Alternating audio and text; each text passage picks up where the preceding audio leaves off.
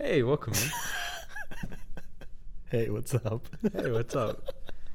My name's Grayson, My name's Elijah. and we're Unreal. But This you is know, Unreal. you know that by You know now. that. I mean, come on. I would hope so. I should hope so. We're 18 episodes deep. Whew. Whew. 18's crazy. Yeah, that's Yeah. illegal. Our podcast is legal. Our podcast is legal. Interesting. Episode. Yeah, you episode can is- fuck our podcast now. Yeah. Yeah. We actually have a fun time today. That's actually Yeah. a very fun episode. Yeah. I We thought talked it was about fun. some stuff. Movies mostly. A little bit of book discourse. Yeah. Grayson is slowly trying to convince me to be a book podcast. We also talked about mental health Yeah. awareness. Yeah. So if you're triggered by talks about depression or pretty much just depression. Just depression. Yeah. Then, Take same brother. Take an Ambien. I don't know. Zoloft. I'm not prescribed anything. This is my friends. Jesus. A lot of Japanese talk. Japan. A lot of Japan talk. A lot of Japanese talk. We talk about Godzilla -1. We do. We talk about The Boy and the Heron. Yeah, we do. We talk about witchcraft. Yep. We talk about stand-up comedies. Yeah, we do. We talk about slashers and feminism. Yeah. We also talk about lesbians. Yeah, we do. And we also talk about sad people in the 60s. Do you think there's ever going to be a podcast about podcasts? You know what? Actually, maybe. Yeah. I think so. Like, oh, and this was the greatest hit from, Come Town with Nick Miller, or this will be, or Nick Mullen, I mean, or this will be, this was back whenever Fear and podcast did this, or whatever. And it's like, I'm sure one day. it's an Ouroboros, a self-suck Yeah, Ouroboros, yeah. Actually, I'm going to get that tattooed.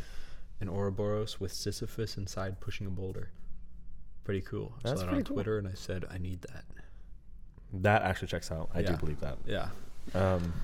Okay. Enough philosophy talk. Yeah, we'll probably Enjoy the cut most of this. Bye, gang. Fuck, cut that too. Yeah. Bye, y'all. Have a nice night. Bye, gang. Fuck. If you're listening to this while you're driving, look out! Look out! Oh my God! Look out! Keep your eyes on the road. You know who you are. Yeah, I know who texts. I know who texts and drive. Podcast and drives. Chicks on We're back with episode 18, almost episode 20. Can you believe that? We've done this for 20 weeks. Not consecutively because we took a lot of Yeah. breaks. The 20 episodes. is 20 crazy. episodes. That's crazy. That's crazy. That's a big Did you deal. think we get this far? No, I thought I'd be dead probably. So we got to talk about Godzilla, The Boy and the Heron. Boy and the Heron. I watched a comedy special. I don't know I if saw I that. mentioned You that. saw Eileen. I forgot about that. Skank Whore. Inside Llewyn Davis. Sutherland Davis. Okay. I watched some Christmas movies. I watched I saw one I think Katie might like. Maybe. I'll let you know what it's about. Okay. All right. So how do we want to start? How are you, Grayson? I'm doing well. How are you? I'm good. Yeah. It's almost Christmas. It is almost And Christmas. Stress is in the air. Yeah. This is very As well as stressful time. magic. There's Stressful as well. magic. Yeah. It's the kind of magic that keeps you up at night, and the kind of magic that Santa. makes you wake up and like you feel like you didn't go to sleep. Jack you know? Frost. Yeah. To quote Llewyn Davis, I'm so tired. I'm so fucking tired. I thought I just needed a night's sleep, but it's more than that. You got that actually pretty good. That's pretty spot on. Yeah, I've seen that movie 100 times. You have seen That's the the most movie. relatable line, dude. I've only seen it once. It's like, Today, which oh, we'll get dude, into. that was me realizing, oh shit, I have depression, Yeah. We You all know. got the Llewyn Davis. The ick. The Elwyn. Yeah. We got the ick. That's what I call depression now. The ick. That's what the youths. That's what the youths call it. youths. The youths call it fucking ick. They get the fucking ick. Yeah. Yeah, they do. Yeah, they call it that. I We're heard too them say old. that. We're too old. Dude, I'm starting to feel old. Yeah, how do you think I feel? There's like a song now. Huh? What is it? Son of? I'm Rizzling in Ohio. That or can't be something. real. I swear to God. And they talk about skibbity or something. What's that? And I swear to God, it's like skibbity toilet rizzing. What's the song called? Fuck if I know, dude. Rizzing in Ohio. My friend was telling me about this. He said it's rizzling. Okay, yeah. Yeah, Wait. it pulled up. That's crazy. Wait, no, I lied. Rizzing Up Ohio. Rizzing Up Ohio. It's a TikTok thing. Oh God, time is interesting. Sometimes it's like, oh, Agnes Varda. The world is moving around you. You know what I mean? And you're just stuck in the same place. Like I'll be walking on a sidewalk and it's almost like it's a treadmill. You know what I mean? I don't feel like I'm moving. I feel like, you know what I mean? Mm-hmm. I get that. I really do. Yeah. I'm like, I'm gonna be 30, not this year or next year, or the year after. Right. Actually, yeah, the year after. Yeah, but I got some time. But I'm like, once I hit 30, I feel like it's gonna be the start of my life. You know, I feel like 20s are kind of, they're fun. I loved my 20s. Also hated my 20s. Yeah. And I also still don't know myself in my 20s. Well, Beyonce says that the 40s are the best time of her life. She said she thought it was the 30s. It's not. Well, you know. So I'm not a millionaire like Beyonce, so maybe the 30s will have to do. Yeah, but I mean, you don't have to be a millionaire. I hear from everybody who's like, "Oh, the 30s are the best. The 40s are the best." Just Dean. I think everything before you hit midlife. And also, then I think changes, you know, have you have kids or stuff. My midlife crisis began early. I think, you know, I'm allowed to just like. It's a quarter life crisis. Yeah, but it's my midlife crisis. You know, Sun Kill Moon, the band, the artist. In that one song, he says, you know, she asked me what's wrong, and I tell her it's a middle-aged thing. Like, she wouldn't understand, you know. I feel that, and I'm not even middle-aged. But I feel middle-aged when I hear, like, Skibbity and Rizzle-hio. Skibbity and Rizzle-hio. I can't. Every time I open TikTok, it's a new plane of torment for me. For context, I'm 22. Yeah, you guys, the older you get, and for context, guys, I'm 27. Wait, yes. Yeah, you're 27 until April. Then you hit 28. Shut the fuck up. What? 20 is literally my favorite number. I can't wait to be 28. Okay, well, you have 7 years after me. We'll be 23 in April. Yeah. Yeah. Yeah. Yeah. 23. What an age to be. What a crazy beat. 23 is like nothing. Yeah. 23, 24 kind of suck because you're just like turning older. You're not like 25 is kind of fun. Yeah. But like 23, 24, boring. I'm just thankful for every moment, you know. As you should. As you should. I'm also constantly in anguish, existentially this speaking. This is also true. Yeah. I contain multitudes. Did you know today was Agnes Varda's birthday because Google Doodles did it? Oh, happy birthday, Agnes Varda. She's dead, but we love her. Happy belated birthday, Agnes Varda. No, it's her birthday today. She's just dead. It's the day of, but it's belated because I didn't get a chance to tell her. Wait, this is not true.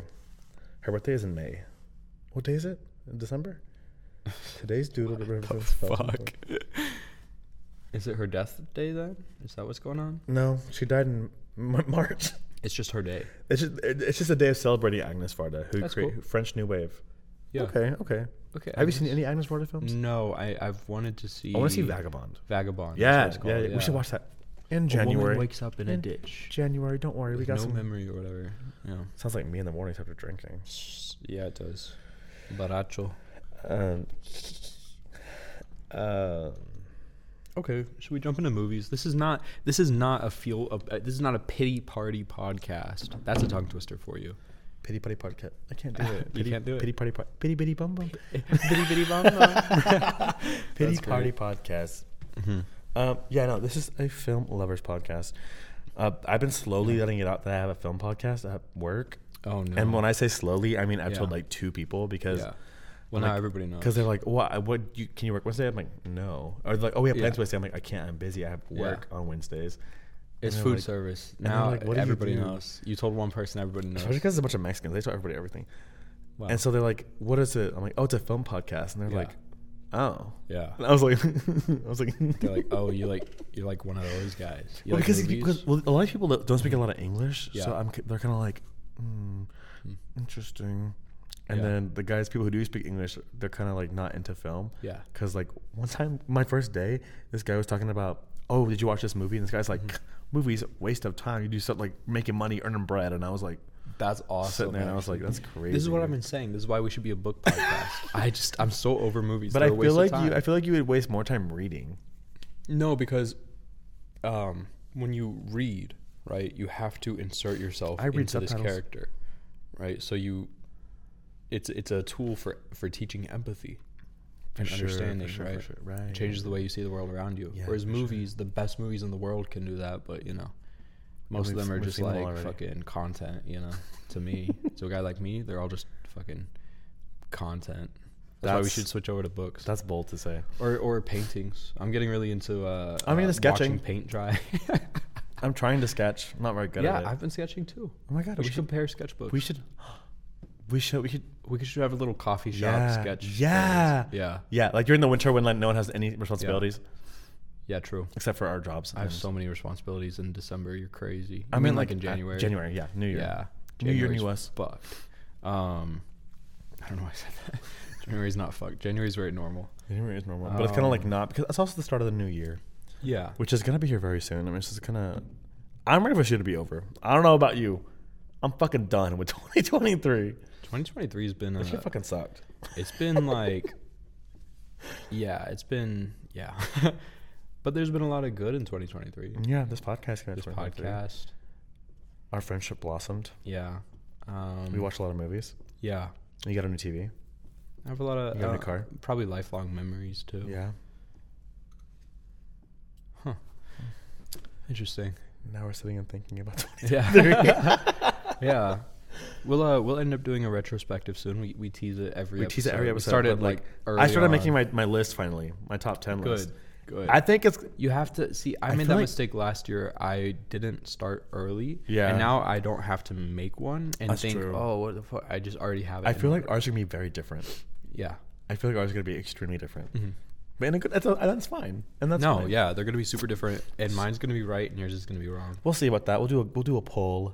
Yeah, we will. Yeah, that's good. Yeah. Whose list is better? Who's got better taste? Well, everyone likes you more. It's true. It's true. Should we ask the audience? You're charismatic and delightful. I'm problematic, apparently. I'm the curmudgeonly one. I'm the get off my podcast. No, we're both charismatic. Oh, I said that word. We're both charismatic. Charismatic. We're both charismatic. We're both charismatic. We have very similar takes, for the most part. I keep trying to talk about movies, and you keep talking about like books or something. What the hell? You're right. All right. So we watched Godzilla -1. -1. More like plus 100 points to more Japan. Like, that was insane. Yeah. What a film. Okay, let's talk about what I can say about Japan. About Japan? Is, they have some bold and innovative filmmaking. They do. There. $15 million budget. Scratch that. Closer to 13. He says, I wish it was 15, says director. It was 13? Takashi something? Takashi Yamazaki. Love him. That movie was... First of all, I do like how it took place basically after the first one. Mm-hmm. It's kind of like one of the, a requel or whatever, where it's like takes place right after the first one. Ish, because the first one took place around that time, right? Yeah. Like right after World War II. We literally just watched it, kind of. Yeah. And then... But it's more like a retelling of the first movie in a way. Yeah. I wouldn't necessarily call it a sequel. Interesting. Because Godzilla is new to them. It's like... You're right. Kind of you're like right. them. Yeah. They're like, the island inhabitants. It is. And there's some similarities like in terms of the story itself. Yeah, the scientists. But it's done differently. It's not like instead of an oxygen destruction device, they have like... the pressure. Like, what if we put Freon to, yeah. Which is a very interesting... when Godzilla, Yeah. I was like, what? It was awesome. The whole third act is amazing. It's also just Star Wars. Someone pointed out it's just Star Wars. Yeah. And he would love to direct a Star Wars, he said. He should. And he should. He'd do a great job. Well, what was first, Godzilla or Star Wars? Godzilla. 54. Oh, you mean the plotline. Just kidding. You're right. Yeah. He also, this is very interesting. I was reading this too, because I've been reading a lot about this. He compares his take on Godzilla, to the Cursed Beast from Princess Mononoke. Have you seen that? No, I have not. I've seen but someone explained, and you would know then that the Cursed Beasts are like, once peaceful creatures that are cursed to kind of mindlessly wreak havoc. They don't necessarily want to, but they do. They're like spirits of vengeance, that it's almost a punishment for them as much as anything else. Mm-hmm, mm-hmm. Seeing Godzilla as a irradiated creature that can't help but just it's sent into a blind rage, destroying everything around it. It can't help it, right? Constantly, the doctors and the scientists, they're trying to pathologize the way it thinks. They're saying, oh, you know, it's claimed its territory here, so it'll be back in this time, and oh, it'll this and that, and they're wrong. They're always wrong, because it's not moving biologically. It's not thinking biologically. It's antithetical to life itself, because its own life has been. It's very interesting stuff, and you know, honing in on the personal element so much was such a smart decision, because you really care for these characters. It's a very human movie. It's touching, it's quotable, and you know, that's not the end all be all, but like to say, you know, everyone at work, everyone I know who's seen it is walking around saying, my war isn't over yet, or is your war finally over? You know, it's great. It's awesome. The effects are brilliant. The way it's framed is great. I would go as far as to say, and I have not seen Shin Godzilla yet, but I would go as far as to say that this is the best Godzilla I've ever seen. I think that's like I think it's a very good amount. I think that's a good consensus. I think a lot of people have been saying that. Yeah, it's crazy good. And it's making money. It's making, which is impressive. Yeah, which is impressive. We'll talk about that. But it's not surprising either, because of how good it is. Well, also because Godzilla is a very mouth. famous property too. Yeah. Although my parents didn't know about this movie, because I told them I had to go see it, and they're like, "New Godzilla movie? What?" That's crazy. They'll watch Kills of Time movie. They don't know nothing about Godzilla. Well, but I will say, like, that one scene where Godzilla comes out in the water and goes to Tokyo, and you hear the Godzilla theme music. Oh, we were both like, oh yes, my God. and it's not a new. It's not. They don't get an orchestra. It's the original theme. It's got the scratchy graininess. So good. But that scene where he destroys that city and then like blows up and kills all those people with the atomic heat ray. And he pushes. It's terrifying. He genuinely scary stuff. And Godzilla's a fucking dick in this movie. Oh yeah, just a dick, an asshole. Yeah. And the regenerative. Let me try again. The regenerative properties that he has are like such an interesting thing, because it's like, fuck, like he won't go away. You can't kill him. And that is my main critique of the film. Because the first time we saw him when it was underwater and he gets his face and it grows back, I was like, what? Yeah. The very last second of the movie, I wish they had left out. I wish that was an alternate ending or something, because like, I know that they have to set it up for sequels. They're trying to make the Reiwa era more connected. Yeah. And especially with all the money now, it's a good bet that they did. So they'll probably do more like this, which is great. But it takes away, it minus ones, so to speak, from the entire emotional arc of the film. Yeah, because to end on that, because we had the ending there. What it should have been was at the hospital. That was a good ending. It should have just cut there. Yeah, and there's literally 1 second, and it's like, fuck, dude. I think you don't have to tease a sequel for it to be a sequel, right? Because back in the day, they didn't tease it. They just like made another one, right? Let's stop teasing sequels. They could have even shown at the beginning of the next movie him kind of regenerating or whatever. Yeah, yeah. Obviously, spoilers. Like, major spoilers. I think everybody who listens to this podcast knows where you just talk about it. We should be better at that. Yeah. Oh well.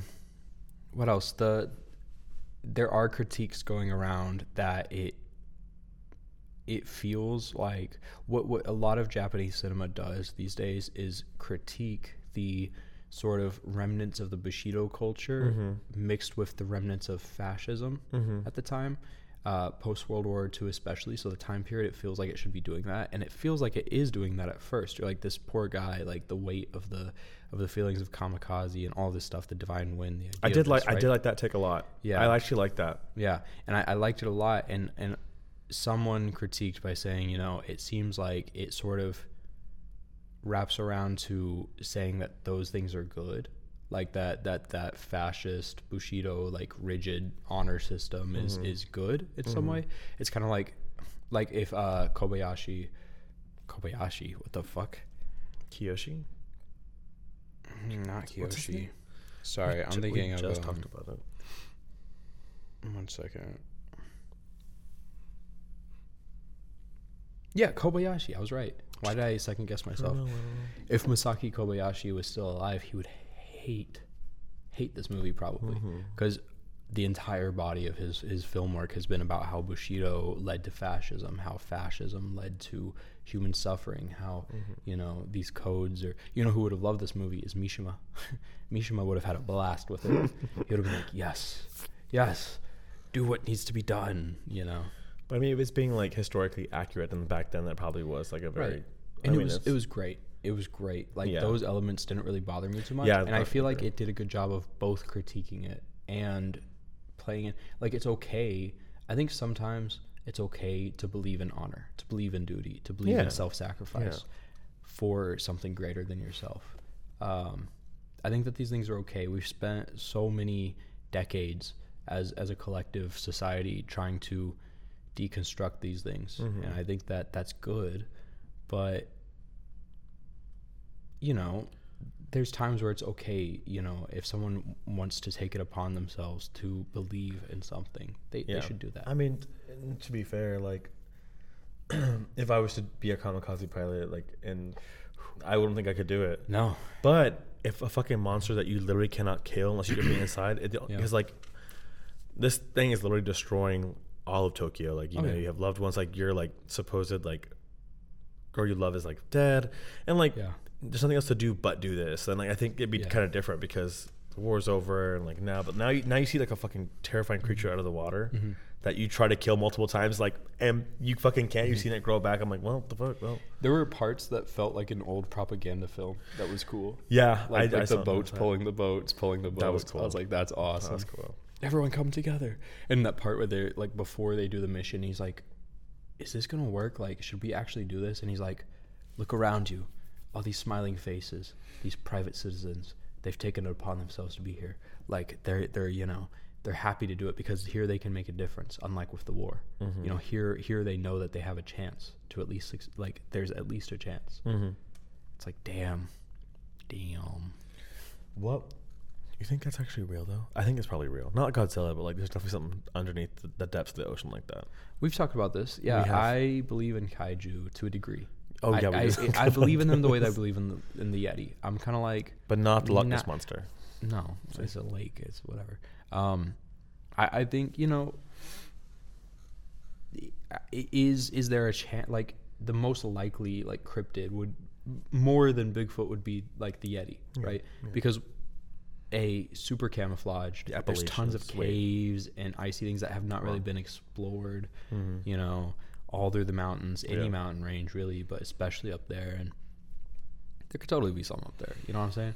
And then down in the ocean, especially like under barriers of gases and things like that.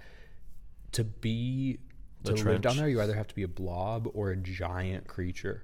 And there's colossal squids. There's giant fucking creatures all the time, like that we see. So why aren't there? Why is it so crazy to think, oh, there could be like a big ass lobster down there?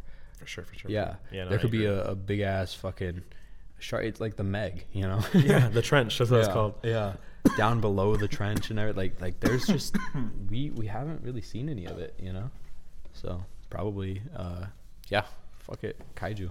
Why not? Busting it down. We should watch Pacific Rim. I love that movie. Oh, Guillermo? Yeah. We should watch a Guillermo del Toro movie today. I'm in the mood for that. Yeah, I got you. Give us some Guillermo. Also, action. The cutest little girl I've ever seen. Oh my God. She was adorable. That was the cutest kid. That one scene where she was coming back home, she was just standing there in her little dress. And holding that little paper. That little paper. Oh my God. So fucking cute. Why was she so cute? I was like, you know what? Yeah. I thought the performances were great too. The main guy, I've heard people say that he's a little stiff, that he's a little... So Dean said. But I thought he was good. Yeah. Yeah, nothing really bothered me. I mean, he wasn't special. He wasn't like a standout character, but like... No. I felt empathy for him. Yeah. Because imagine going back and that lady was like, you were supposed to... Like, my kids died because of you. Right. That was rough. Oof. But then if you had done your job, which is unfair, because if he had done his job, he would just be dead and they would still lost. What's one kamikaze going to do, But that's just the, that's just the way of thinking back then. She ended up coming around, though. She did. Her character arc was very interesting. Yeah. All the people around him had not a more interesting, but they all had a good arc. His was great. The part where he's like, "You can't forgive me, huh? Like y'all are all just ghosts. Mm-hmm. Like y'all are ghosts of y'all are the dreams of a dead man." Crazy. And I love the 3 other characters: the captain, the boy, and the professor. Yeah, I love those. I love those characters. They were great, especially the professor and the captain. The boy was fine. He was fine. But I love those the addition to the group. They were fun. Yeah, there's that line, and this is where it felt like a good critique. So the critiques kind of fall apart because you have the captain with the doctor talking to him, and he says, "Japan hasn't changed. Maybe it never will." Yeah. Very interesting. Yeah. Talking about how people, how they're too, and the doctor too says, this country has been too careless with people's lives. Yeah. I do remember between that. Kamikazes, between, just sending people to die on the front lines, between, this and that. It's like, this is a mission. None of y'all are going to die. Yeah. He was wrong. I think he was wrong. I don't think anybody died. At least the submarine. Remember they had a submarine out there? No. Oh yeah, and they got he thrown. Throws that shit. Yeah. Those guys are. That was it. That was. I think they weren't part of the mission. They were. Yeah, like they were just out like, there. Check the boats over there. Yeah, that was a different situation. And fucking Godzilla was trying to swat at the pilot at the plane. Remember towards the end of the movie? Tense. Yeah, because he literally was gonna hit him a lot. Yeah, and the mine part at the beginning when he's right behind them. Oh yeah, and he bites the other one right in half and then he's chasing. Great movie. God, great movie. Godzilla's Cinema. Godzilla's a fucking beast in this fucking movie. Yeah, cinema. Can we just see pink Godzilla? Yeah, I liked his little arms in this one too. They were like his face was throwing me off sometimes. But I loved his design though. His design was great compared to others, especially. I want to talk about him like charging up to do the atomic. That was and awesome. that thing is deadly. Yeah, like, I didn't know. You didn't think about it until it demolishes the whole town. His heat ray in this is way more than in other, like in the MonsterVerse. He'll just like blast, and then King Kong will be like, But this decimated the whole city. Wipe shit off the map. And like the aftershock. A mushroom cloud. Yeah. Implosions. Granted, I'm pretty sure that was a term, analogy for a bomb. Yeah, of course. Some would say. Of course. Some would say. He's an irradiated beast. Okay, shall we move on to the next? Yes. We also both saw a movie, not together. The Boy and the Heron. Yeah. The long-awaited. The long-awaited. Yeah. Hayao Miyazaki. Hayao Miyazaki, a creative genius who every single day, keeps his legacy and memory and kingdom of imagination and dreams, so to speak. The Kingdom of Dreams and Imagination. That's his documentary. He keeps it all afloat with it's a teetering, balancing act for sure. And he knows that his time's up, and he's looking for a successor. He's what, 80? Yeah, something like that. He's looking for a successor. He's not finding one. Yeah, his son's failed him. And I think this is him reckoning with that and saying, you know what, no one is going to keep my legacy alive. No one is going to be able to do what I have done, and they're probably better off for it. Yeah, they aren't lost in a labyrinthian underworld of wonder and amazement, but that also is consuming itself. Mm-hmm. That's full of it's all there. Yeah, I think someone said it's a greatest hits collection for him, and I agree with that. It does borrow a lot from everything and put it into one. Yeah, it just feels like a distillation of everything that he's done so well. It could mean if this was his last work, his swan song. Swan song. It's a great way to go out. Oh yeah, it was great. The sound design, amazing. The the score, amazing. That score was beautiful. One of them, most gorgeous scores I've heard all year. I think the animation is, I think, better than anything they've done so far. Mm-hmm. I mean, the parts right at the beginning, the smear frames of all of the I was going to say that the fire when he's running were crazy. What an interesting visualization. As someone who's been in a fire, it's like that. It's just gorgeous. There's moments of serenity and quiet, and there's moments of sweeping, booming adventure, and I loved it. The dub was fantastic. Yes, the dub. I saw the dub. I worked the sub a couple times, and I like the dub more. Hot take. Yeah, it's not that any voice fits better. It's just that I love the Heron's voice, and I love I love Christian Bale as the dad. Yeah, He's great. He's really funny. I heard because in the Japanese version or the original version, they casted the Christian Bale's counterpart in this one. So the guy who Christian Bale plays. So they was like, oh, it's like stunt casting. So they did the same thing and then hired Christian Bale to come as the dad. That's so cool. It matches the Japanese kind of like stunt casting, which is very interesting. That is very interesting. It was really well put together on all fronts. Mark Hamill, no one's talking about. I honestly didn't even know it was him. Yeah, or to the credits, I had no idea that was him. Dave Bautista. Dave Bautista's the parakeet king. It's him, yeah, you can because he's not doing character work, but he's doing a character, and he's fit. He's well cast for it. He is. Right? He looks like the parakeet king. He does. He's got a head of a parakeet. Yeah. Yeah, I had a blast with it. I thought it was touching. Its main critiques would absolutely be around the plot and the pacing, but especially with animated films, I don't always feel like okay, look at Spider-Verse. That's a plot delivery device, right? Yeah. It's like this happens in the story and it's juicy and it's drama and what's going to happen next, which is why you can critique it and say, Across the Spider-Verse is kind of it's sour. I'm souring on it a lot. You said that last time or a couple times ago. I remember you saying that. It doesn't know where to end. It doesn't know, which we learned from the admissions of that. Yeah. You can tell. And you have with this, the movie is not trying to tell it's telling a story, but it's not trying to tell a story first and foremost. Yeah. It's giving an experience. It's a meditation of a creative. It's more about evoking emotion within you, right? Than it is like, oh, look, here's this drama. This happens, that happens. So yes, it's poorly paced, and in the end, they do this with Howl's Moving Castle too, and a couple of their others. They do. That's how a lot of movies. They just have everything up in the air, and then they go, yes, I'm your mother, and everything's okay, and then this is happening, and oh, we're gonna go back. Oh, you should forget. Okay, the end. Yeah, and it wraps everything up in about 5 seconds flat, maybe 5 minutes. I feel like that's how almost all of them actually end like that. Yeah, I would say other than maybe like Kiki's Delivery Service, maybe Porco Rosso. Yeah, because those, while they are abrupt endings, they fit the bill. Yeah, you know what I mean? But I feel like for his epics, like Princess Mononoke and this and they're like Spirited 3 hours long, and then they're like, okay, it's over. And it's usually like a literal shutting door in like a sweeping wind, like pulling everything away, right? It's very interesting. Well, I don't know. I didn't check the time before I went. It's long. And it is a long movie. And I was like, I went to see it at 1 p.m. and I was supposed to work at 5. Jesus Christ. And then I got a call halfway through the movie, and I was like, I didn't answer it, and I got a text. And it said, we need you to come in at 4:30. I said, oh, that's fine. It's like 2 at this time. I said, okay. Right. The movie's like, that should be over soon.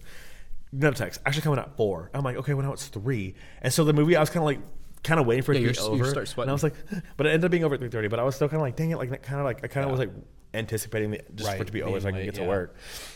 But 3:30. I was like, God damn. Yeah. But I saw it late. I saw it at midnight. Yeah. And it ran until like 3, right? 2:43. Yeah. That's crazy. It was long. And when I went to the movie, it was pretty packed in there. Yeah, it's doing really, really well. And this is like, I think this is the first time that Japan has had 2 back-to-back box office in the United States. Yep. With Godzilla and then now The Boy and the Heron. There was a time I actually owned the Disney edition Blu-ray of Howl's Moving Castle because Disney tried to consume Ghibli, and they managed to keep a foothold, and for them to shit on them this way, to just topple them. I mean, Disney cannot stop losing this year. They have lost and lost. Bad year for Disney too. Lost. Bad year for Disney. And now, look at Ghibli just shitting on them. I mean, that's things are gonna change. Yeah. Boy and the Heron was great. I had a great time with it. I'll probably own it. There's what do they call them? Foley's, the guys that make sounds. Yeah. I would love to pick their brains for this movie specifically. There's a part where the heron dips its beak into the water as it's flying by, and there's all these like quiet ambiance all around, and it dips its feet in, or its beak in, and catches a fish, and the sound of that is so. I'm like, I've never. It's heard very of that reminiscent before, but it's of amazing. My Neighbor Totoro, right? Because that movie is a lot of nature sounds and a Yes. lot of like nothingness. Quietness. And when the soundtrack does come in, it's usually like 1 or 2 piano notes. Yeah, which is what he does here. Bong. And he does that, Because the first like 30 minutes of Mojito, and they go to Mojito. I know. I was like, I'm a fiend for mojitos. they go to Mojito. the little is it Majito? Mojito. Okay, yeah. Mojito. Mojito. They go to the little thing, that little where the lady lives, his new mom, and he's just exploring, and like you can hear sandals on like the rocks and through the grass and the water. I was just sitting there, I was like, God, I'm so relaxed right now. It's like very. It takes its time to sink you into it. I will say it's very interesting that he got with his sister, his wife's sister. Oh yeah, that is interesting. But I feel like that's very common though. Because remember, Killers of the Flower Moon also happened. It is, and it's it says it's semi-autobiographical. Yes. And I don't know which parts. His mom, Hayao Miyazaki's mom, did die in a fire like that during the bombings. And maybe his dad. I don't know about. I didn't read that far, but all I know is that he took inspiration from the beginning from what happened to him as a kid. Wow. So he did lose his mom when he was very young. Wow. Yeah, I mean, it's apparently it draws on a lot of his lived experiences, and that's interesting to me. A lot of movies about war this year we watched. Oh yeah. Godzilla, this movie, Oppenheimer, or bombs. Like I feel like how it revolves around the same time period, which is, very interesting because it is interesting. It has really been a focus this year. But I what was I gonna say about that's what the movie is.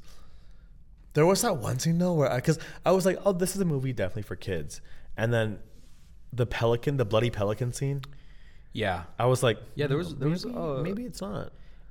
Kids could watch it, but I don't think they would enjoy it. Yeah, it's definitely not a kids movie. Yeah, which I don't think. I mean, they don't make movies for kids specifically. I mean, Kiki's and Ponyo and Totoro. But this one feels more in line with like Mononoke, and that it's like There's Howl's maybe, which I've never seen Howl's Moving Castle. Really? No, that's great. I own it. It's We'll do a Ghibli swap. You can take my Princess Mononoke. I'll take you. Yes, let's do it. God. I'm actually down. I'm super down. So fun. My steelbook. I've been like 1 second away from watching Mononoke like 3 different nights this week, and I just haven't gotten to it. I'll give you the Blu-ray. You have to watch it. I've just been opting to go to bed instead. That's so lame. I know. But also, so I totally get that. Great movie. Great movie. Is honestly year of 5 stars. There have been so many 5-star movies this year. Like I was going through I was trying to take my top 10 list, and I was like, 2022 was an okay year for movies. They had great hits like Tar. That's it. Everything Everywhere came out that year too, which is crazy. That was a long time ago too. And who's talking about it? You know what I mean? We still think about Tar every day. I don't think that's true. This is my point. I actually forgot about Tar. Fuck you. But I did like Tar. I liked them both. You forgot about Tar even with May December? But honestly, I didn't think of it. I really didn't. Because I'm allowed to differentiate art, Elijah, and not use it to. I'm a Tar fan. Relegate. I'm a Tar head. What did you watch? I didn't watch, Grayson. I watched 2 things. One was a little comedy special. I watched the new Nick Mullen special. I saw that. If y'all listen to podcasts, you might listen to Come Town to. They're now defunct, right? Or sorry, Bleep Town. Nick Mullen is from there. He's kind of an edgy, internet guy. He's funny. It's a funny special. I'm hesitant to endorse it because I don't agree with everything he says. Like he does edginess for edginess' sake, and that's part of the humor. Yeah. But people who say, "Oh, I love Nick Mullen," or "I love this," they might be like, "Oh, so are you transphobic? Are you this? Are you that?" You know what I mean? It's like, no, for sure. Like he's a vaguely center-left individual, so he gets away with saying a lot of things and doing a lot of things that, because where his political leanings lie, that's he toes that line, and it's very irreverent. It's very, very funny, but sometimes it's like, eesh, should I be laughing at that? Which I think is what comedy should make you feel, you know? Yeah. But I mean, you know, someone who liked this comedy special, Sam Hyde. I fucking hate Sam Hyde. I think Sam Hyde's a piece of shit and should, you know, whatever. So it's, you know, whatever. If you are in the mood for a comedy special and you have a very thick skin, go watch it. But if not, you know, skip this one. That's fair. What else? I watched Eileen. So jealous. You should watch it. It's good. I do want to watch it. I didn't know it was based on a thriller. Otessa Moshfegh book. I haven't read any of her don't know stuff. who that is. So. Yeah. She did the Year of Rest and Relaxation, that TikTok book that's everywhere. I don't. I'm not on Book Talk, unfortunately. I'm not either. Because I don't read. Well, except for meddling kids. Yeah. My dad came to my room and he was like, "Is that a Scooby-Doo book?" I said, "Kinda." Yeah, kinda. I said, "It's like a different take." Scooby-Doo with trauma. And he was like, "Oh." He's like, "Where'd you get it?" I said, "My friend gave it to me." Yep. And he was like, "Your friend bought you a book?" And I was like, "He likes to read." Yeah. And I think I should read more. I mean, that's like, I was telling him about you and Katie. And I was like, "Yeah, they have a library. She's an English teacher." My mom's like, "You need more well-read friends." Okay. Not anymore, you don't. Because I'm here. Yeah. I just need one. Yeah. Exactly. 2. Me and Katie both. You and Katie. Yeah. Yeah, it was good. It was very good. It's marketed and called a mystery and a thriller. It's neither of those things. Interesting. It has some tense parts. Mm-hmm. I would say that all 3 acts are distinct, right? You have the first act, which is like an off-kilter dark comedy. It feels in line with something that the Coen brothers would do, except maybe a little bit more Gen Z. You know, it's got the weird sexuality explorations and stuff. Like this girl, she's like a total gooner, and I just know she's got like a UTI. Like it's weird, right? And then act 2, they're like, oh, this is actually a cute little sweeping romance, and it's very involved, and it's all part of like a grooming process in a way. Yeah. Not grooming in the way you think, grooming for murder, which is interesting. Spoilers. I haven't seen it. Yeah. And the third act is more of a sobering, it's borderline thriller, but it's not a thriller. There's a little bit. You're like, oh, what's going on? Oh, wait a second. Oh shit. Like, oh, that's crazy. You know what I mean? And then it's like, damn. God, I gotta see it. And apparently it ends, where it ends is cool. It's very stylized, like older, you know, like kind of pulpy thrillers, like everything from the title card to the way that it scrolls and the way it ends, and it looks great, it feels great. But apparently the book ends on a much like more sound note. It's like boom, like I'm happy now because this and that and that and the other, rather than where it ends here. It kind of ends just kind of like a Ghibli movie. It's kind of just like it ends like a wind, you know, like a wispful wind through the weathering window. It was good. Shea Wiggum was great. Anne Hathaway is phenomenal. She's charming and scary, and I've been an Anne Hathaway fan since day one. Me too. I never left her side. Remember she got all that hate for no reason? Yeah, 'cause she dated a guy who was a douche or something. I don't know what he did, but it wasn't even as bad as like Nicki Minaj or whatever. Like it was, I think he was just Anne an Hathaway asshole. had to do with like ageism, and she's like looks great for her age. She's normal. Amazing. Like a normal woman. I love Anne Hathaway. I've always said this, and in this is probably my favorite role she's done. Genuinely. She's great. Yeah, she's great. Better than Batman? Oh yeah, easily. Come on. Maybe not as good as Princess Diaries though. Yeah, or the other one she did. Ella Enchanted. Well, yeah, but I'm thinking of a movie no one saw. Jason Sudeikis and her. Colossal, I think is what it's called. Oh, what she's the yeah. Never saw it. Cool movie. Yeah, she's just very good. Love her. And the main girl, Thomasin McKenzie. I hadn't seen her. She was in a bunch of stuff. I haven't seen Last Night in Soho. I hadn't seen it. I haven't seen it, but I know she's on that. She's great. She's weird. She's great. She's got a great weird face. Like not a bad, like not like really, but like you know. They even talk about it. Oh really? Yeah. Anne Hathaway says it's like beautiful chaos. Yeah. Shea Wiggum. No one's talking about his performance in this, but it's great. It's Shea Wiggum's year. It's his year. It's his year. It's his year. Big Shea fans. Big Shea fans here. Yeah. Sexy dad. Yeah. And not in this one. No, I have not seen this movie. So I don't know. Yeah, he plays a tough character. It's kind of a Leaving Las Vegas character. Okay. Like dude, just get your shit together, please. My favorite. Yeah, that's all I've seen without you. Too many. And you've seen other things without me. You've seen stuff without me. Go ahead. Take it away. Actually, did you not watch a lot of movies this week? Actually, yeah, I did. Not really. I just watched like 3. This is a laundry movie. Laundry. This is a fun. I've never seen this movie before. Okay. But I wanted to watch it last year, and when I found out about it, it left Criterion. Ah, damn. So I was like, ugh. So then I waited, and then it came on Criterion. It's a Christmas movie. It's called Bell, Book, and Candle. Bell, Book, and Candle. It's got James Stewart. Oh. Kim Novak. Oh, Vertigo fame. Jack Lemmon. Woo, woo. And it's got Elsa Lanchester, who was the bride from Bride of Frankenstein. No way. Yeah, she plays the aunt. Oh, is she still all? Yeah, she's actually kind of a little bit. But it's a. Oh my God! Wait, I just noticed this. Letterboxd Funny Feature says Showtime and tickets. Oh whoa! Ooh, that's so cool. That's new. That's new. Yeah, hold on. Sorry. I just saw that and I'm gonna check for Poor I'm gonna do Things. Dream Scenario. Oh, I do want to see that. Yeah, look. Where and is it takes you to a little ticket screen. Wow. That's what we should go watch. Letterboxd. Wow, look at that. That's so fucking cool. Yeah, check Poor Things. Poor Things is showing. 14th December. That's next week. tomorrow. Oh, it's tomorrow. It comes out tomorrow. Oh, so you're probably gonna screen it tonight. Oh yeah. Yeah. I won't go. You know why? It's not for you. Because Katie.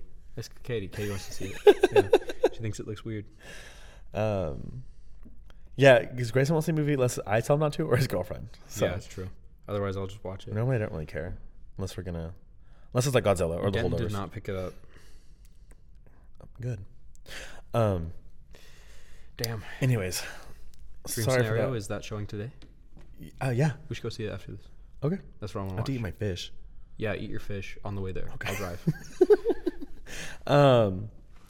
What was I talking about? Oh yeah, Bell, Book, and Candle. So it's about a witch in the 50s, and she is like her and her aunt and her brother, a warlock. They all live in New York, I think. Is the warlock Jimmy Stewart?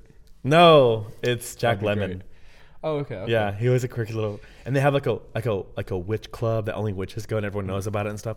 It's a rom. Yeah, he plays okay, good. he's like a musician there. So warlock's kind of like a shade of witch. Yeah. This is like witchcraft in general. Right. And so she puts a love spell on her neighbor, and he falls in love with her to get back at him for something, and then she ends up falling in love with him. And witches can't fall in love because if they do, they lose their powers. And so cute. It's this whole thing. It's very cute. It's a very cute little movie. It looks scary. And that's her cat. What are they called? Witches have little animals. Familiars. Familiar. It's a familiar. It's very cute. I know everything about witches. Yeah. Are you a witch? Are you a warlock? I'm a wizard. But I think it's like an okay. It's like 3.4 on Letterboxd. It's a okay, well reviewed rom-com, and I was like, it's cute. It takes place during Christmas time, so that's why it's always on there. So I liked it a lot. I give 3 stars. And then I rewatched my annual December movie that I watched, Black Christmas. I've seen it 4 years in a row. God damn. I bought the 4K Blu-ray. Good work. From Shout Factory. Shout Factory. Shout out. Huh. Factory. We got there in the end. There was a joke there. We knew there was a joke. Said, shout. I said, Factory. But have you seen Black Christmas? I don't know anything about it. It's one that takes place in sorority. Beats me. Really? I've never seen it. I'm surprised. I don't know anything about it. Do you want to borrow my Blu-ray? Yeah, I'll borrow it. I'll give you all my. Now they have all these fucking DVDs now. I have like 70. I'll own them. I'll eat them. Well, okay. This was like 40 I'm gonna chew on it. I'm gonna chew on it. Chew on it? Yeah, I'm gonna chew on it. Okay, whatever. You probably shouldn't loan it to me if you don't want your DVD chewed on. When I get Targets back in 2025, it's gonna be crazy because I'm gonna melt it in half with a hairdryer. Yeah, I'm gonna let it droop. I'm gonna send you an Apple Venmo request, $30 every time you break a DVD. I'm like, yeah. But it's labeled like a like a modern feminist piece from this. It's like the 70s. Yeah. It's about a house full of sorority girls, and they get like disturbing phone calls and like got great. It tackles themes like abortion, alcoholism, back in the 70s, where it was kind of like And she's like, I'm getting an abortion no matter what you say. I don't want this baby. That my life's like this. And the guy's like, I don't want that. This is a Christmas movie? Yeah, it takes place during Christmas. It sounds sad. No, it's a slasher. What? These girls die one by one. What the hell? It predates Halloween, 1974 instead of 1979. So it's like one of the first slashers ever. Okay. So good. Loved it. I love this movie. I don't know why I like it so much, but you love watching women get killed. This is We've talked about this. Actually, I think we have. Yeah. We've had to unpack the misogyny. No, you guys, I think that horror movies, men die. That's fine. Men deserve to die. Yeah. Let's kill women too. I watched another one called Silent Night, Deadly Night about a killer Santa. What's the new one? Violent Night. No. Wait, the one with... There's a new one out. A new Christmas horror movie. Oh, A Wonderful Knife. Yes. Yeah. Yeah. A Wonderful Knife. I want to see it. It's like a comedy. Oh, yeah? Yeah. Wonderful. But this guy's got the hairiest ass I've ever seen on film. What the fuck? Yeah, he's naked in it. He's like a sex dream. Uh-huh. Full cheeks, full hair. I said, you know what? Good for him. Like just fluffy? Yeah. Like does he need a comb or something? Yeah, I was like, damn, they really went there. They zoomed in on like his ass. Oh, Justin Long is in this. Yeah, he plays like the mayor, I think. Oh, great. I want to watch it. You know, I love me some Christmas. And that's all I watched. A lot of cleaning movies, laundry movies, repeat movies. It's been a big year for slashers. It has. Yeah. Thanksgiving, which I didn't see either. Yeah, Thanksgiving. But I heard Scream to not see because It's a Wonderful Knife, etc., etc. Saw 10 came out. Saw 10, kind of a slasher.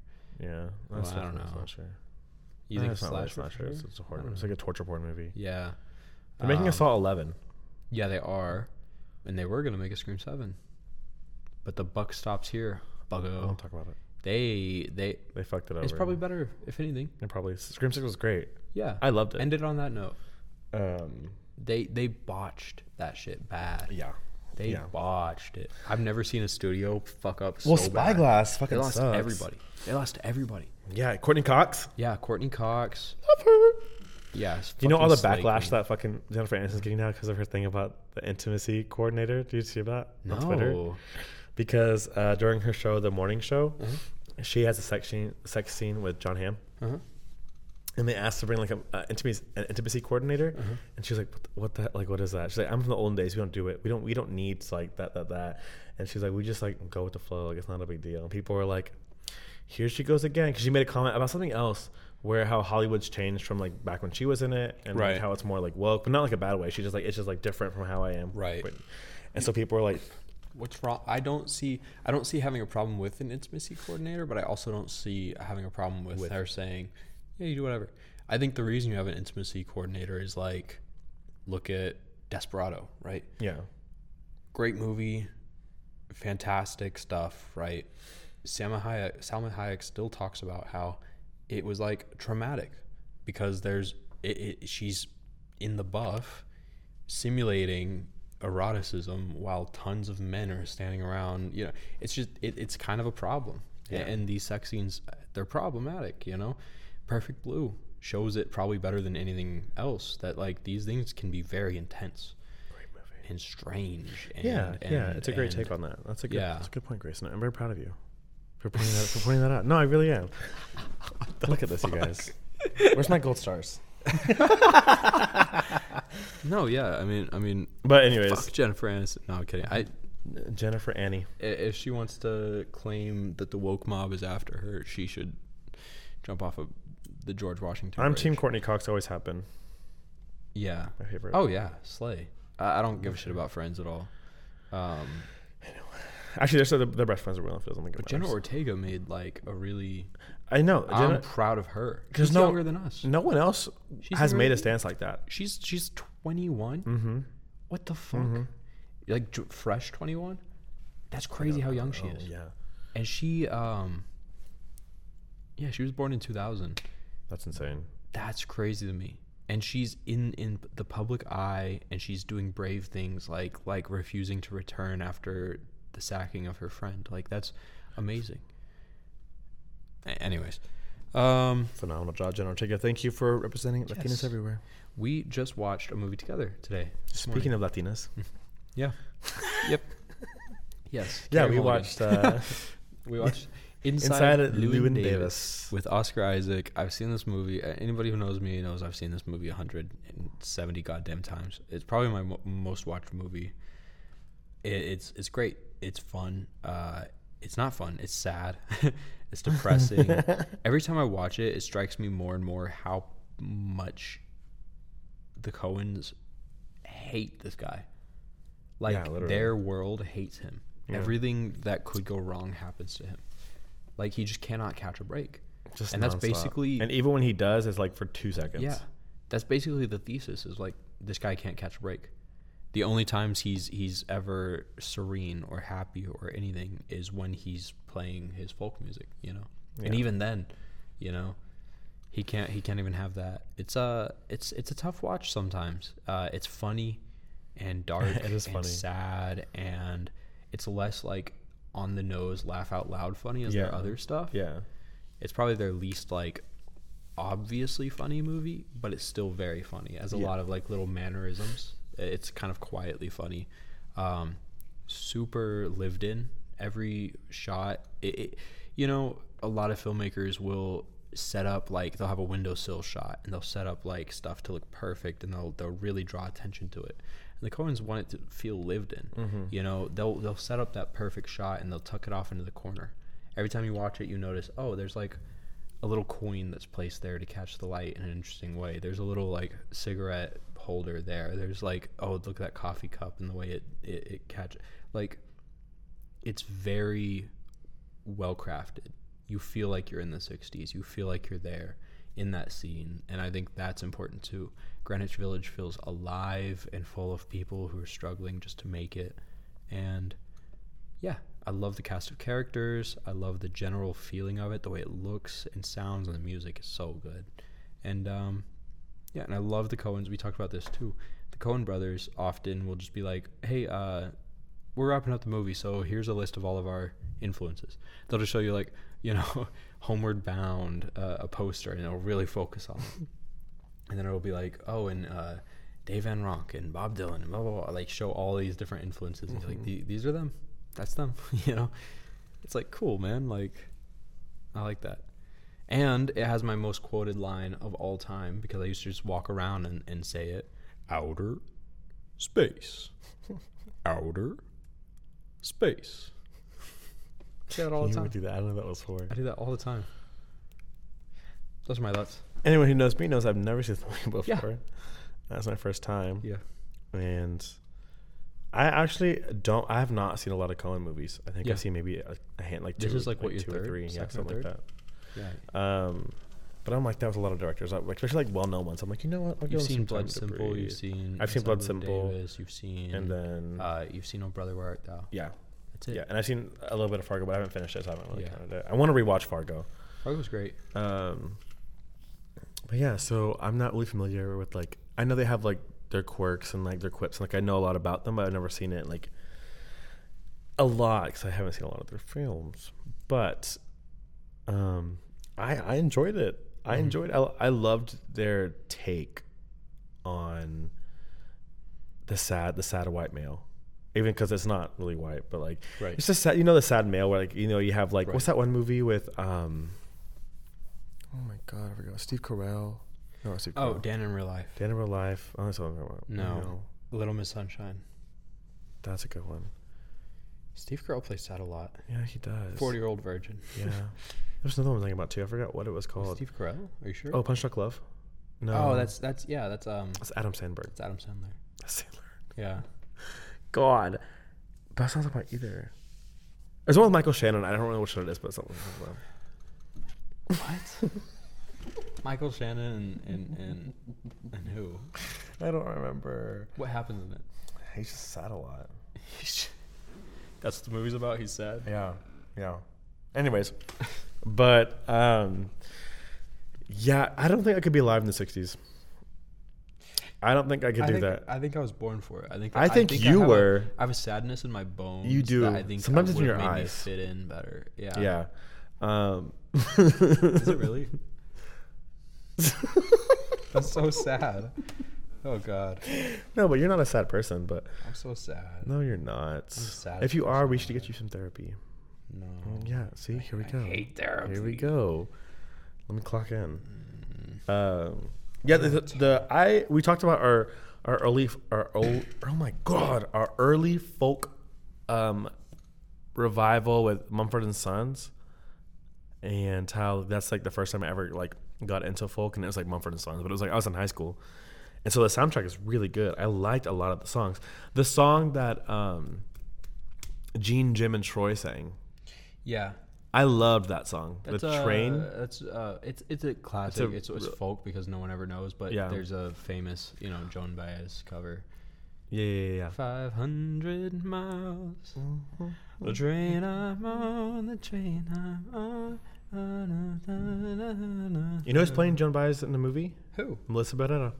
No way. Yeah, the one with Timothée Chalamet. Interesting casting. Yeah. So. Michael Shannon's not in any movies about sad guys. Yes, he is. No, he's not. Hold on, you guys. Knives Out, Bullet Train, Groundhog Day, The Shape of Water, Batman v Superman, Nocturnal Animals, Man of Steel, Flash, 8 Mile, Amsterdam, Vanilla Sky. Let me see the poster. Missionary Road. I have it here. Okay. Bad Lieutenant. You know what? It's not Michael Shannon. It's Michael Stolberg. Fucker. You fucker. Oh, A Serious Man. Oh, yes. This is what I was thinking about. Yes. Oh, it's a Coen Brother movie. Yes, it is. Crazy. I actually didn't know that. I've never seen this, but I watched a clip for it for film class one time, and I was like, because my professor was like, I love the Coens, and I love this movie. This movie is me. People and I was love like, that movie. I was like, you shouldn't say that. The Coen Brothers ones I haven't seen. A Serious Man. I haven't seen Hudsucker Proxy. I have not seen. I have not finished Burn After Reading. I need to. I didn't want to stop watching it. I got interrupted. No Country for Old Men, which I'm surprised I haven't seen. Love that movie. Raising Arizona, I really want to see. Love that movie. I haven't. Miller's Crossing, I also want to see. Have not seen. I heard it's also really have not good. seen Barton Fink. Yeah, Barton Fink. Is Miller's Crossing the Mafia one? Yes. Okay, yeah. Yes. Then I think that's all of them that I haven't seen. Have you seen The Tragedy of Macbeth? Yeah. Oh, you did? Yeah, and that's just Joel. Oh, That's not both of them. You're right. That's just My Joel. bad. What about the It's Ballad great. of Buster Scruggs? Yeah, it's great. Did you say that already? I don't know. Yeah, it's funny. It's very funny. That's all they've done, right? Buster Scruggs is great, dude. Isn't What a that, great character actor. Who is that? Tim Blake Nelson. Yeah. Yeah, he doesn't get enough recognition. He's in a lot of No, films, he is. almost 100 films. Yeah, well, he was almost the Brainiac? Yeah, Hulk. Yeah. Yeah, Edward Norton. That was such a weird ending to The Incredible movie Hulk, that was they crazy. Never capitalized on. People theorize he's gonna come back for the Thunderbolts. The Thunderbolts. I heard that somewhere. He was in Pinocchio. Was he? Guillermo del Toro's Pinocchio. I still haven't seen it. So fucking good. I'm a bastard. So fucking good. Well, I have Netflix now, so now I can watch it. Yeah, you can. Maybe I'll watch that soon. But yes, I liked the movie. It definitely was not a movie that I feel like I would watch a lot, just because it's so sad. Yeah, it's sad. But it does, and it's a very cozy movie. Like it's got that cozy factor, like a lot of films It's have. cozy, and sometimes it's validating, like, in a sense. I don't know if that makes sense. No, because I feel like all of us have dreams, like aspirations, and go Right. through hard times, and all you want is just one fucking moment to just be Right. like picked up and like to have things go right for you, or Right. maybe follow your dream and just like maybe get that record label signed, and you're seeing your friends do that stuff, like remember because Jim had that song which is also very catchy. Right. Yeah, and it's funny he bets against it. And he no doesn't royalty, get the royalties, and it's because he needs the money fast. But he's also like, no one's gonna listen to this. Like, this is ass. Like, this, but it's a banger. It's a banger. Please, Mr. Kennedy. Oh. It's so good, dude. Oh my god. And honestly, I didn't even know who's in this movie, because every time I saw somebody like Adam Driver, I was like, what the heck? So many surprise castings were in this movie. This is before Adam Driver's break. He was. I Yeah. don't think he had maybe. It was what 2013. So probably at the same time as Girls. So he was still, it was one of his first roles. That's crazy. And he's great in it. he's doing little ad libs and stuff. Yeah. Like he gets cut, like one of his lines gets cut off by a cat meowing, so he meows back. That was funny. Going. That threw me out. That was funny. It's great. And they keep in parts. They keep in little things. Like there's a part where Oscar Isaac almost breaks, and you can see it whenever when John Goodman is saying his shit in the background. Yeah. And you can tell it's like pre-written lines, but John Goodman it's his line delivery. Delivery is great. Yeah. It's hard not to laugh when he's, my life's a bowl of shit. Oh, why I don't remember my life being such a bowl of shit. What did I do to make my life such a bowl of shit? He says, oh, I see how it is. Okay. Except that threats and intimidation won't work on me because I have practiced Santeria. He's so fucking... And this might interest you. Hey, Pablo, that must be your name. Fucking, he plays the worst guy alive. He's great. See, you know, it's great to see this before. He's just quoting straight out of the movie, like he's looking at nothing right now, like straight from memory. Like I kid you not, like it's just insane. It's so fun. John Goodman, I'm your biggest fan. He says, you know, in jazz we play all 12 notes on the scale. We don't just play the same 4 notes on our little ukulele like G G G C G D G E. Oscar Isaac, he says, it was the fact that you fucking know. He said, you know, so funny. I'm curious. Do you think would that cane fit all the way up your ass, or would a little bit stick out the other side? Stupid. Big fan, Grace. I'm a big fan over here. I own it now. Criterion. It's beautiful, and the Criterion is as expensive as any other Criterion, and it doesn't have like, it has a little essay. It doesn't have like a full one. It doesn't have like any. It doesn't have as many supplementals, features. Right? Is what I thought, but it does. It has full movies. It has like 2 or 3 documentaries attached to it. Yeah. Plus interviews. It's got a lot concert. of runtime. Yeah. A concert. It's a documentary about a concert. Long ones. Yeah. So yeah. Sometimes with the Criterion, they kind of hit it. Sometimes they don't have a lot of supplements. I mean, sometimes there's not. Sometimes these movies are so old or so lost. There's not a ton of supplements. Well, like the Cure one, for instance, has only a few supplements, but it has like a really thought out, longer essay. Yeah. And the design in there is cool. Whereas I don't like the art for Inside Llewyn Davis that they did. It's very like 2013. It's the one with the animated cat on it, or the cartoon cat on it. Yeah, it's like, it feels like that corporate style of like illustration, where it's just like kind of silhouettes almost. It's like flat. Oh yeah, there it is. Yeah. Yeah. That fucking cat was a fucking menace. Yeah, it was, and apparently they hated working with it. This movie is kind of anti-cats. Kind of. He hit a cat. He hit the cat in a car to die. Yeah, but I think, you know how he says Llewyn is the cat and it's played as a joke? Yeah. I think Llewyn's the cat. You know what I mean? Like, it's like Homeward Bound. He's the cat in that too. You know? Yeah. That's where they got inspiration for his character a lot, I think. He's just kind of goes where the wind takes him, and he's kind of this sly fellow, but he can't catch a break. Poor guy. Poor fucking guy. Well, that's really all I have to say about that movie. Yeah, it's great. It's a movie, I think this movie hits when you're probably in like your 30s. Yeah. Like if you see it for the first time in your 30s, like I probably would have killed myself. Oh yeah. There's even a part where the guy doesn't know that like his partner's killed himself. Yeah. And it's a portrait of grief too. Yeah, it is. But grief for many elements, but especially for him. And the arc is kind of bookended by him being like, you know, like that song, and that song being so important for him finding closure, right? Mm-hmm. And he still is getting beat down by life, but he's able to kind of work his way through those things. Yeah, because also that scene with the wife, and he starts singing his part, and he freaks. Like, you know, there's definitely no closure or like moving on behind that passing. And then they're still good to him despite it, you know, after he's been thrown out a sorry mess, punched and beat and kicked, and they still take him back in, and the cat's back and everything's okay. But it's also terrible. Ulysses. Yeah, and Ulysses, the inspiration there. The cat's name is Ulysses. I didn't get that reference. It's important. I haven't read Ulysses yet, but Ulysses takes place all in one day. It's a long book, but it's all in one day, and it's just a guy trying to walk around like Dublin and just having, I think, just like the worst day of his life. I think. Don't quote me on that. When we pivot to a books podcast, not if but when, we will we'll talk some more in depth about Ulysses. That's the first one we're gonna do. It's James Joyce, who famously had an eye patch. Seriously? Yeah. There's a President Ulysses, right? Yeah. Yeah, Ulysses S. Grant. He was our general during during the Civil War, and he was so popular and well loved that they were like, dude, you have to run for president. And he's like, dude, I don't want to run for president. I don't want to do it. I don't want to do it. And they made him do it anyways, and he won. And he was I think he was a pretty good president. Don't quote me on that, but I don't know if that's true. Because I don't know anything about presidents or history. I'm very bad at history. What a cool name, Ulysses. It's yeah. Ulysses Steinhauser Long. Is that your son's name? Lewin. I'm so fucking. I'm only half joking. Katie and I've talked about that. No, the thing is that I believe you. Yeah, I do believe you. It's all okay. This is something that will resonate, I think, with people who love film. Is to show someone a film that they haven't seen, that you've built your entire personality around. Sometimes feels like a Patterson too. Oh, that's gonna be tough. It's like it feels like a revealing of the cards up your sleeve. You know what I mean? It's like fuck.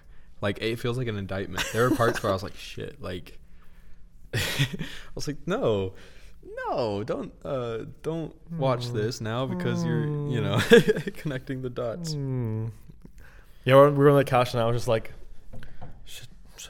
should we get some help for him? Like, this guy's fucking boring. He just gets his shit from movies. He doesn't even have any real problems. He just pretends to have problems. Like Lewin. Don't worry. Don't you worry. I'm gonna take my skin off. I'm doing it. Yep.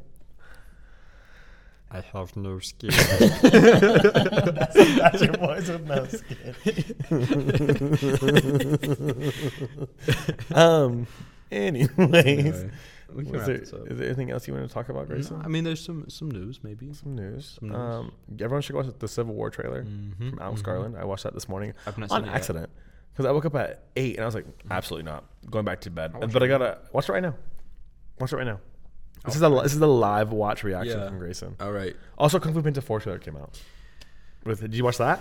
No. But it's got his favorite person in the world. Fucking Aquafina, dude. Oh my god. Okay, let's do a quick little. Thanks guys for listening. Hope this was a fun time for y'all.